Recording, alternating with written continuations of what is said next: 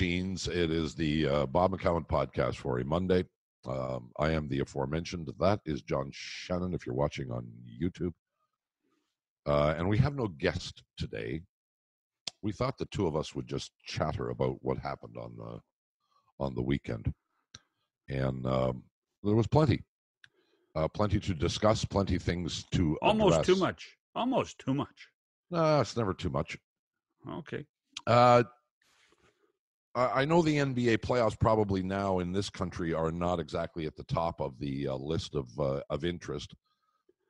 And I think you would concede, John, that once the Toronto Raptors are out of the picture, interest wanes dramatically.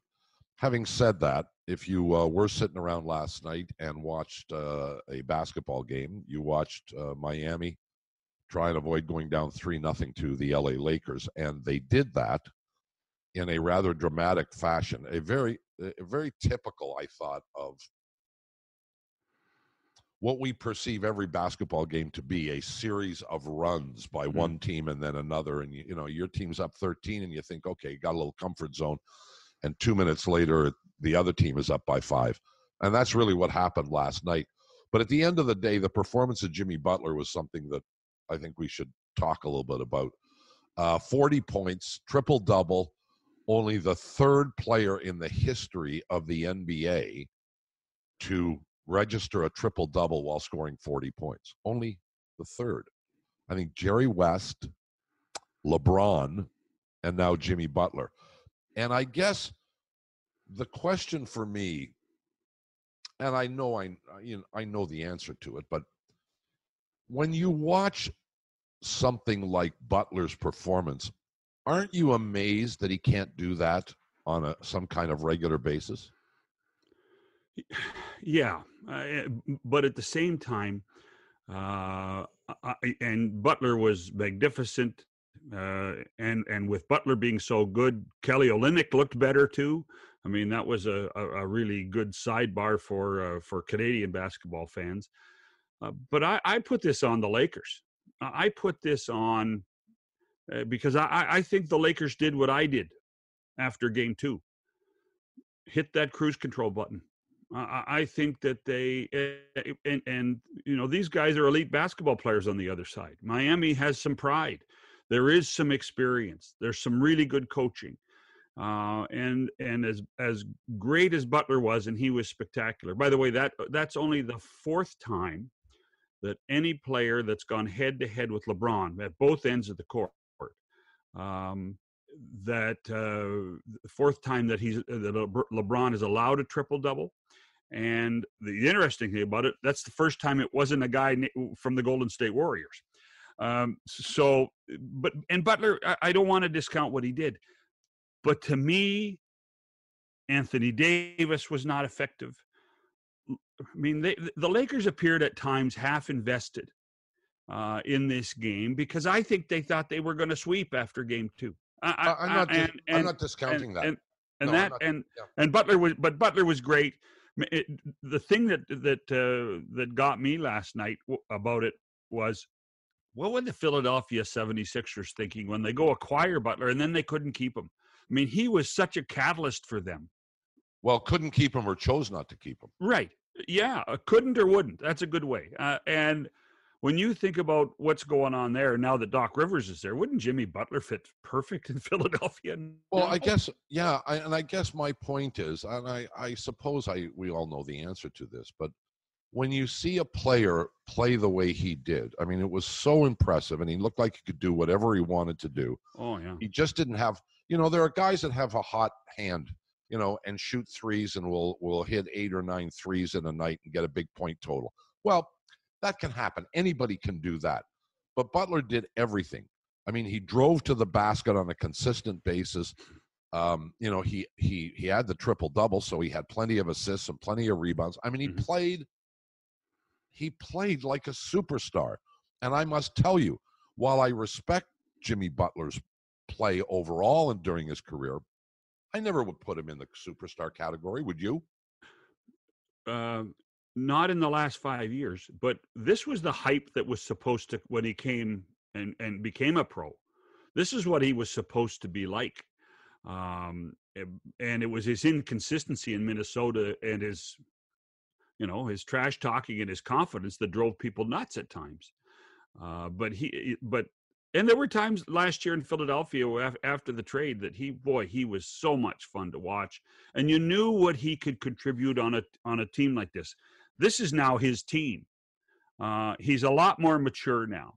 I mean, even watching him post game last night discuss it, he was a lot less boastful, a lot more really kind of politically correct.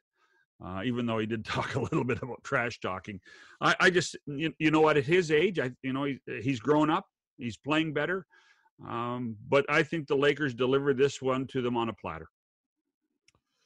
Well, inconsistency seems to be inherent among most players in the National Basketball Association.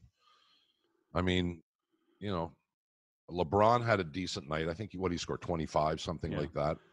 But Kelly Olynyk outplayed Anthony Davis in my mind. Kelly Olynyk outplayed Anthony Davis. Got, I think, 15 points, and Olynyk got, 17 or 19 or whatever. Olynyk. For the ones who get it done, the most important part is the one you need now. And the best partner is the one who can deliver. That's why millions of maintenance and repair pros trust Grainger, because we have professional-grade supplies for every industry, even hard-to-find products. And we have same-day pickup and next-day delivery on most orders. But most importantly, we have an unwavering commitment to help keep you up and running. Call, click Grainger.com, or just stop by. Grainger, for the ones who get it done. I mean, he was hitting the three. He was he was rolling off the picks with Butler. I mean, they had some good chemistry. To me, that was as good a game. What's that? You think the Lakers want to trade Davis for Olynyk? Straight up.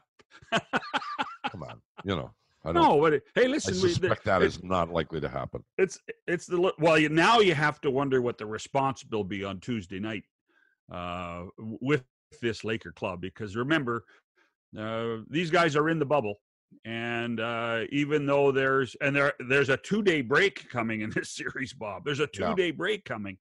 They'll all be bored as hell, but they already are bored as hell. Well, but at least they have their families there. So one of the things that is intriguing about this, and there's no way to know whether this series would be 2-1 Miami or 3-0 Miami if Adebayo was there and Dragic was there. Yeah. I mean, these are both good players, both perceived to be integral to the success of the Heat, and they're absent. And yet at the same time, I don't know. Do you have a feeling that Miami is missing these two guys? I actually think they're missing Adebayo more than they're missing Dragic. Well, and because he was to me, he had been the breakout star of the bubble. Sure, he had been the guy, because for the longest time, Miami's in the playoffs. Yeah, but Miami's not going to do anything, and they're going to fall short. And then all they kept doing was winning, and then you'd watch the games, and this Adebayo would come out of nowhere and be a factor. Now, there's going to be the hardcore basketball fan that says, "What do you know?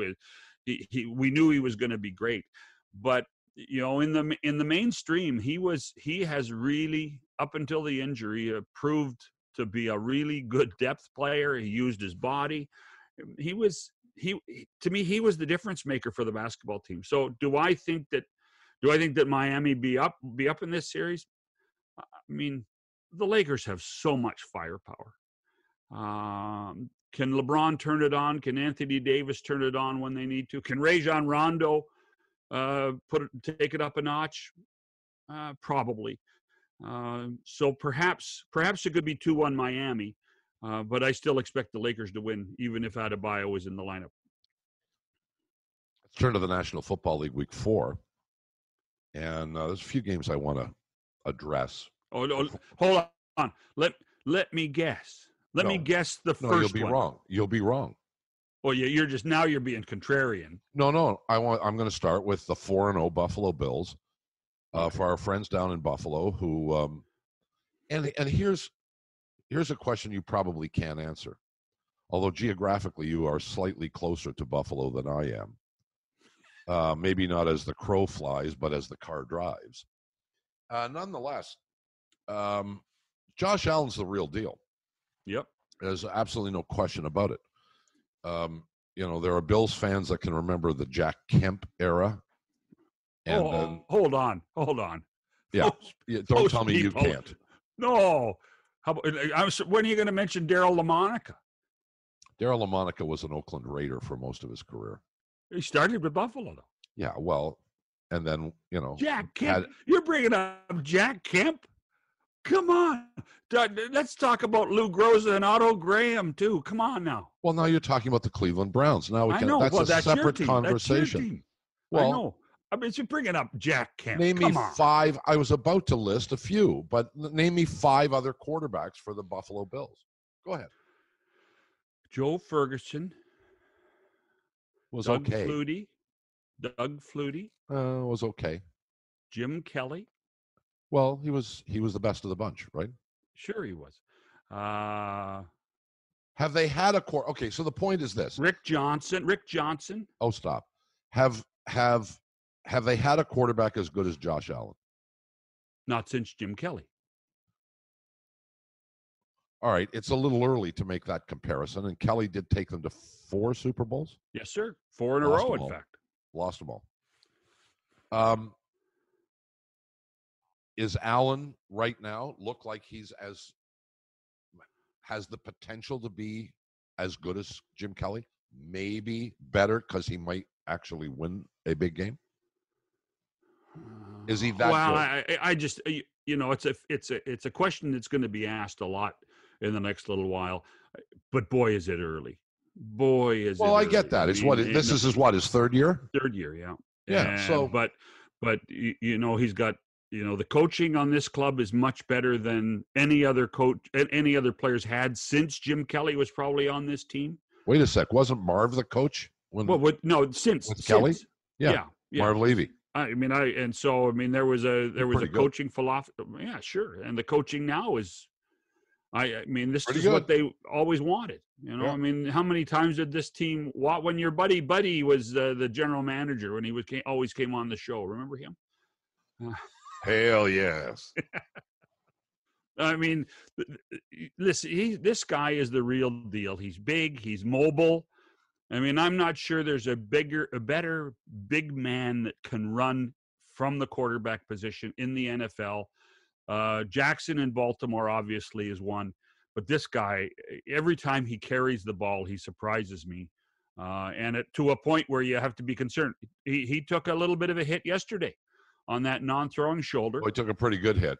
And there was some concern. I bet there's a bit of ice on it today. Oh, yeah. But I'll tell you what, this guy, he can throw the ball hard, which is what's happened in football. They're like every young quarterback that comes out with some pedigree, man, can they all throw the ball. It is like they're all throwing rockets. Well, it was a good win yesterday for the Bills. And I mean, any win is a good win. But to win on the road and beat a team that is, I think got a chance to make the playoffs. Is a rather. Do you think Vegas has a chance to make the playoffs? Yeah, don't you? You don't think the Raiders have a chance to make the playoffs? Yeah, I do. I've been quite impressed by them. I'm waiting for the wheels to fall off a bit. Well, it could very well happen, but I think their talent level is pretty high. They may be another year. We were all laughing at Gruden and he's a dinosaur. Why did he do this? He took the $10 million or the 10-year, $100 million contract, and he won't be able to turn the franchise around. Well, and then started trading. Then he started trading, their elite players for draft picks. But look at what they've done. They've gone out and acquired a whole bunch of guys who were the top guys at big name schools.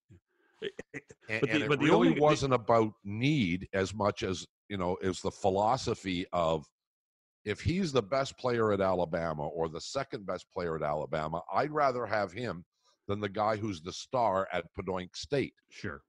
And that really has been their philosophy. And I'm not here to tell you that I agree with it. I'll be interested to see how it works out. But so far, I think you got to give them credit. Yeah, you do. But now, here was a guy at one point was not very happy with David Carr as a quarterback either. And there were tons of stories that Gruden was going to find a way to get David Carr, who had this giant contract that the Davis family signed him to, that he was going to try to find a way to get him out of there and put somebody in that was a true Grudenite. But David, and I've always loved David Carr coming out of Fresno State. I always thought he was great. But he seems to have matured and adapted pretty well as well. And I think that's part of the success. You know, when you think about what quarterbacks do for teams, and how they change personalities of teams. And not to get off topic, but look what Joe Burrow did yesterday for Cincinnati. Yeah, I know, but quarterbacks just change the personality of a club so quickly. Look at the guy you have in Cleveland, Baker Mayfield. Holy smokes! Well, we're going to get to him, and that's it's a very interesting point you make, and we're going to get to him. Let's move off the Bills for a second. Congratulations to them; they're 4-0. By the way, Buffalo, the Seattle Seahawks are really good too. Yeah, because people down the street from people who watch our show, in Vancouver, are going to say all you do is like the Buffalo Bills. Seattle Seahawks and Russell Wilson, pretty good. Oh, they're very good, and they have a quarterback who is now starting to get the recognition that he probably deserved 3 years ago. He is a very, very talented quarterback, and that's a very good team. Tom Brady, another guy who is about I've heard of him. 100 years old. I've heard of him. Kind of stubs his toe in his first game at Tampa, loses to New Orleans, who we thought many people thought were going to be a 11, 12, 13 win team, the Saints. They still could be, Bob. Yeah, they've shown a lot of flaws. I'm not ready to give them that kind of praise. But it's gone 3-0 since then.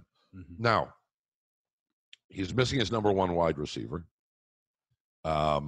which shouldn't mean much because he's got three others that are really good.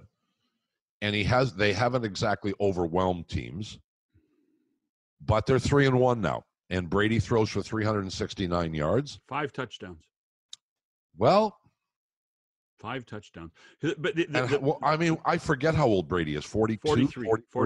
43. He was actually, there is the largest gap between two starting quarterbacks. Herbert's what, 22? For Los Angeles, 21.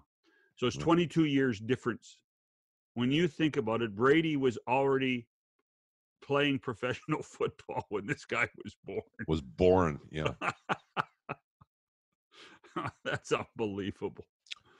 Well, that's the kind of thing we're going to see, The problem, but here's the one issue with when you think about Tom Brady. The last game he played for New England last season, his last throw, pick 6. And you thought, oh, what a way to end a career. He's going to, pick 6. He's thrown 3 more pick 6s. He's had 4 of these. He had one yesterday. He had one yesterday again. And he again, listening post-game, he talked about it, just pure execution. But I'll tell you what, that particularly in that one where it's the out play, that you do wonder about his arm at a certain point. Now he threw the ball down the middle long, but that play to the outside, boy, that's a long way for him. Well, let's be honest. I mean, I hear all this stuff. I'm not picking on you because you're not the only one. You pick on me every day. What are you talking about? No, but I'm not picking on you at this moment. Although you will perceive that I am. Tom Brady has never had a gunslinger's arm. Nope. When he came out of Michigan after playing like 1 year in Michigan, he was 1 year as the starter. Yeah, he was just a guy. Yeah.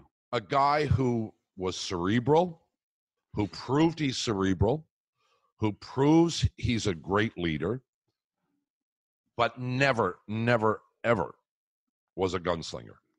Never had the arm that would impress you. No. Could he throw it deep? Yeah, he could throw it fairly deep, but he couldn't heave it 60 yards. So to talk about his diminished arm strength, which would be normal and acceptable and understandable, is sort of irrelevant because he's never been that guy. Tom Well, Brady then he better is start smarter than throwing the out. everybody else, and he will pick you apart. Yeah, then he better stop throwing that darn out. That's what he better start doing. Well, but I tell you, I mean, easy for you to say. I'll go with Brady's decisions, if you don't mind. It's just interesting. You know, Mike Evans caught a pass yesterday. Gronkowski. I mean, to me, that was quite a third quarter when you thought, oh, they've hit the wall. And the Chargers, pretty good too. Boy, oh boy, they're going to be an exciting football team. Yeah, they may be 2 years away because Herbert needs, like every quarterback, like Josh Allen. We talked about Josh Allen. Pretty good in year one, better in year two, looks like much better in year three. And that's the kind of progression you want. Are we going to talk about Baker Mayfield yet? Well, we're going to talk about Baker Mayfield. But here's the intriguing thing. Baker Mayfield, third year, right? Yes, sir. First 2 years, cocky, arrogant, gunslinger, thinks he can throw it anywhere. And for a very brief period of time, it looked like he might be able to. Threw passes that were completed that he should never, ever, ever, ever have thrown. Mm-hmm. And he did that in college, too. But the Browns yesterday hung up 49 on the Dallas Cowboys. And if Baker Mayfield hadn't thrown a single pass, they still would have won the game. Probably.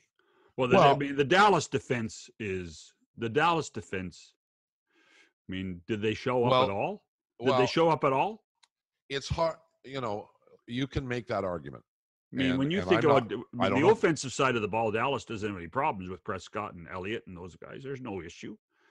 But the Dallas defense, oh my gosh, Bob. Well, okay. Was it the Dallas defense or the Cleveland? And this relates back to Mayfield. Sure. The Browns are not winning because Mayfield has figured out how to throw 40 passes in a game, complete 30 of them, and win a football game without making mistakes. I don't think he threw an interception yesterday. Baker Mayfield has been told or has learned that, excuse me, this team can win and will win with the quality of running backs that they have. Yesterday, they used how many running backs, John? Oh, I would have said 5. 5 is the correct answer. Where's my screen? 5.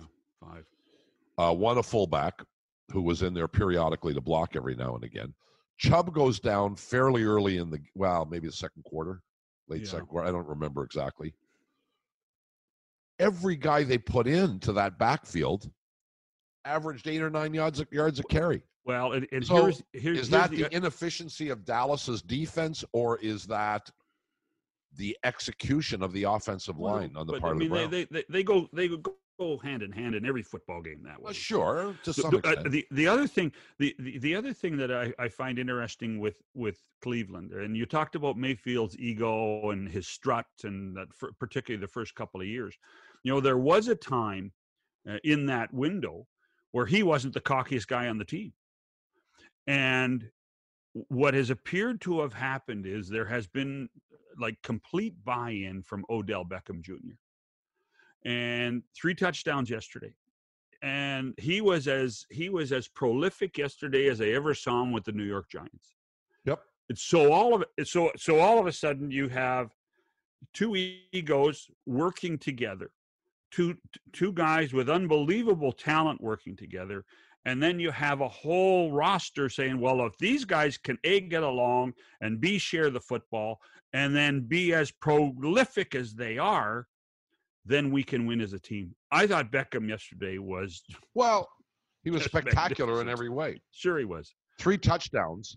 Yeah. And yet one of them was on a pass from Baker Mayfield. Yeah. Yeah. One. One was a gimmicky play that was the first touchdown of the game, and the other one was the end around. That's right. Well, which was the last touchdown of the game. Which was the key touchdown, and this horrific tackling by the Cowboys at that point. Well, the Cowboys looked horrific, and they looked shell shocked. And fire the general manager. All I'm saying is, I've seen enough of the Cleveland Browns this year to understand that philosophically they are going the route of they are going to run the ball more than they throw the ball. And I want to say last year, John, how many teams ran more than they threw in the NFL? Well, I don't know exactly, but my guess would be 0. 3, I think. 3? 2 or 3. Wow. Yeah. And they were all success, and they all had winning records. So, maybe I'm just opining here. Maybe the Browns' new coaching staff again has looked at this statistic, and sports are monkey see, monkey do. Sure. Follow the leader. Whatever works, that's what we're going to do. But all sports do the same thing. But your note about coaching staff is also one that you wonder what kind of influence that's had on Mayfield too, because at a certain point when you have such a turnover of coaches in an organization, you do wonder it can have a tremendously negative effect because you're learning the third different game plan period, the playbook in your career already. Right. Or are you saying, hey, maybe it's me. Maybe because I'm not listening to my coach enough, or I'm not listening and buying in enough, that maybe I have to just follow what the playbook says, and we can win. I don't know. But they are now. If you draft that high for this long, you better get some good players, which I think they've done. But they're finally looking like a team, and they haven't looked like a team in years, Bob. They have 2 great running backs in an era where the running back has been diminished to being virtually insignificant. Well, disposable. In most offenses. They're disposable. And what the Cleveland Browns seem to be proving is that you can win by playing ground game first. And not only can you win, you can score a lot of points. Mm-hmm. Now, I'm not going to say it's going to go back to, 3 yards in a cloud of dust. We're not going back to Jim Brown or Gale Sayers or whoever. We're not going to go back to that era. But I'll tell you this. If a team like the Cleveland Browns runs the ball 60, 70% of the time and winds up having success with it, that will be the beginning of the end of the passing era. It will be the beginning of the end.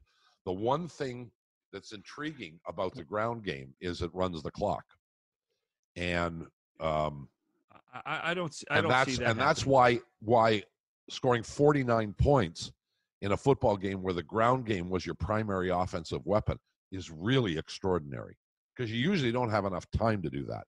Now, they were helped by the fact that when Dallas got the ball, it was gunslinger time. Sure. On the other side, and they scored points in seconds.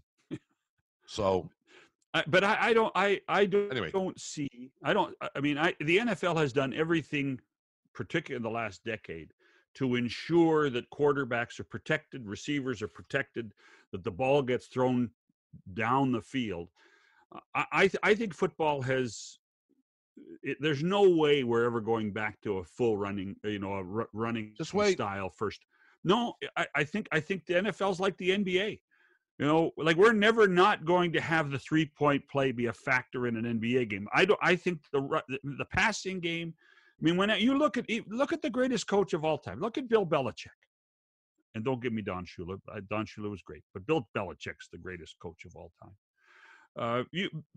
Particularly in this game. When in doubt, how many times has he's just made the running back, secondary, and then his quarterback throws. Now when he's healthy, the quarterback he's got now can run as well as he can throw. But I'll tell you what, the throwing game, the passing game, we're never going to see the change. Bill Belichick is smart enough to understand he had almost inarguably the greatest quarterback in the history of professional football at his disposal for 20 years. So you use him. You don't just have him hand off the ball. Yeah, and the difference is Baker Mayfield in his first 2 years proved he ain't the greatest quarterback. Now, can he evolve into that? Maybe. But what Baker Mayfield did yesterday is hand off the ball and not turn it over. And if you do that, you can win. Now, let's move on because we've spent too much time on this. The NHL cap is stuck at $81.5 million. Yes, sir. And as a result, there are plenty, according to speculation, maybe dozens of significant players that are being discussed, are available, uniquely because of this situation. There are many teams that expected the cap to be, 84, 85, and it's not, and they're going, holy crap, now what do we do? And the only answer is, well, only one team won the Stanley Cup, so everybody else needs to improve. Well, we better trade somebody who's pretty good so that we can get rid of his $5, $6, $8 million cap hit and try and get somebody else. Ekman Larson at Arizona.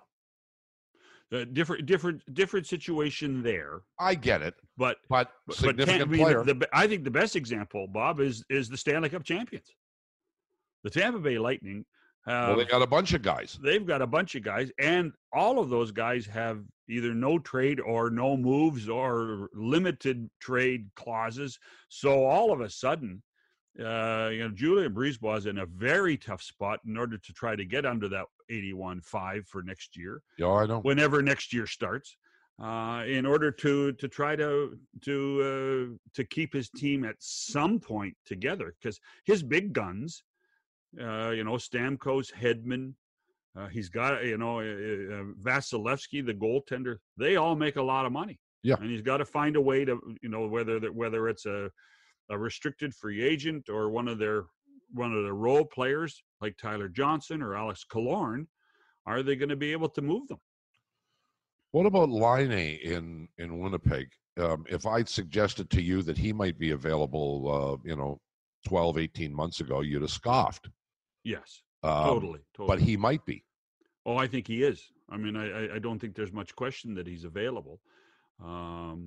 Again, when you think about where the cap is, you think about what kind of dollars he makes, and then the chemistry on that hockey club. They were, to me, the Winnipeg Jets.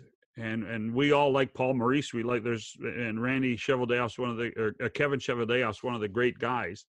But I'll tell you what, there's a chemistry issue missing on that hockey club. And when they lost so many of their good defensemen, Tyler Myers, Dustin Byfuglien, Jacob Trouba, now they have to rebuild their blue line. But Mark Scheifele, Blake Wheeler aren't going anywhere. They're the core. And so you bring up, there's two other names that come up, Nick Ehlers or Patrick Laine. I'm sure that there are as many general managers phoning about Nick Ehlers as they are Patrick Laine. Maybe. But Ehlers is a lower cap hit. I would argue sometimes as effective. And so he's got cost certainty to a greater extent than Laine does.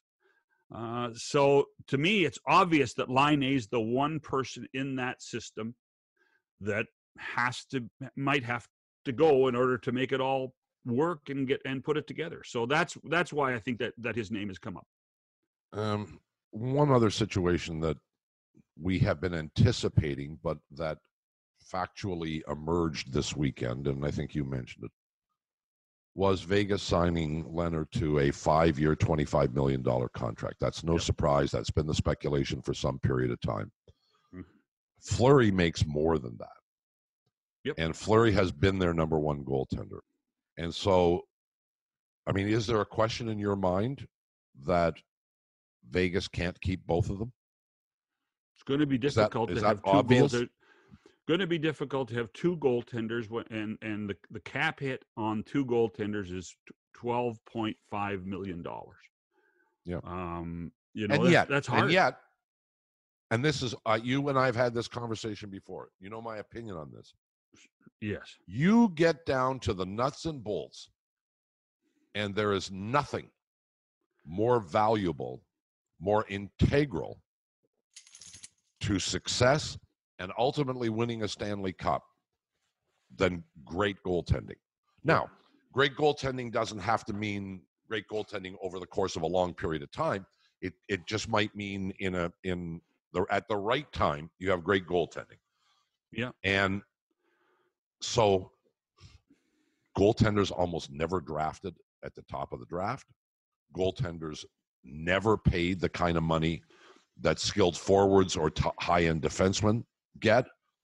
It is something that has left me completely cold for 20 years. I don't understand it. Your most important player, ultimately, and coaches will say it, GMs will say it. You know, at the end of every game, their goaltender played better than our goaltender. That's why we lost. We'll get a better goaltender. Go pay for the better goaltender. If you're going to spend $12.5 million, you spend their team's spending $12.5 million on one guy. McDavid makes $12.5 million, does he not? Yes. Yeah. Pretty close. So, Austin Matthews. The dilemma you have with two great goaltenders, at least theoretically, in Leonard and Fleury, is only one of them can play at a time. But that's right, and this is the biggest issue of the cap world, because as you talked about, no goaltender plays 82 games. No goaltender plays 82 games, which is a joke too. Okay, Glenn Hall. Oh, okay. Well, right. There you gave the example. Well, 502. Yeah, consecutive games. But and it's a getting different on world. Buses and trains between games. Different playing world. Saturday night in Toronto, getting on a train, training all night to Chicago, and then playing Boston that night. Listen, I love Glenn Hall as much as anybody. Just had his 89th birthday. God bless. But I'll the game is so vastly different now. Oh, come on. The amount of practice time with these guys, it's a different animal being a goaltender. But I understand and respect what you're saying. The bottom line is, I mean, I'm going to go off track again. Goaltending and starting pitching, right? Goaltending and starting pitching are the two positions in professional sports that have changed more than anybody, and nobody thinks anybody can go either back to having one goaltender play every game or a four-man rotation. That's just a reality of where we are in the business right now. That's exactly where we are. So when you pay a goaltender $5 million to play 55 games, you can justify it.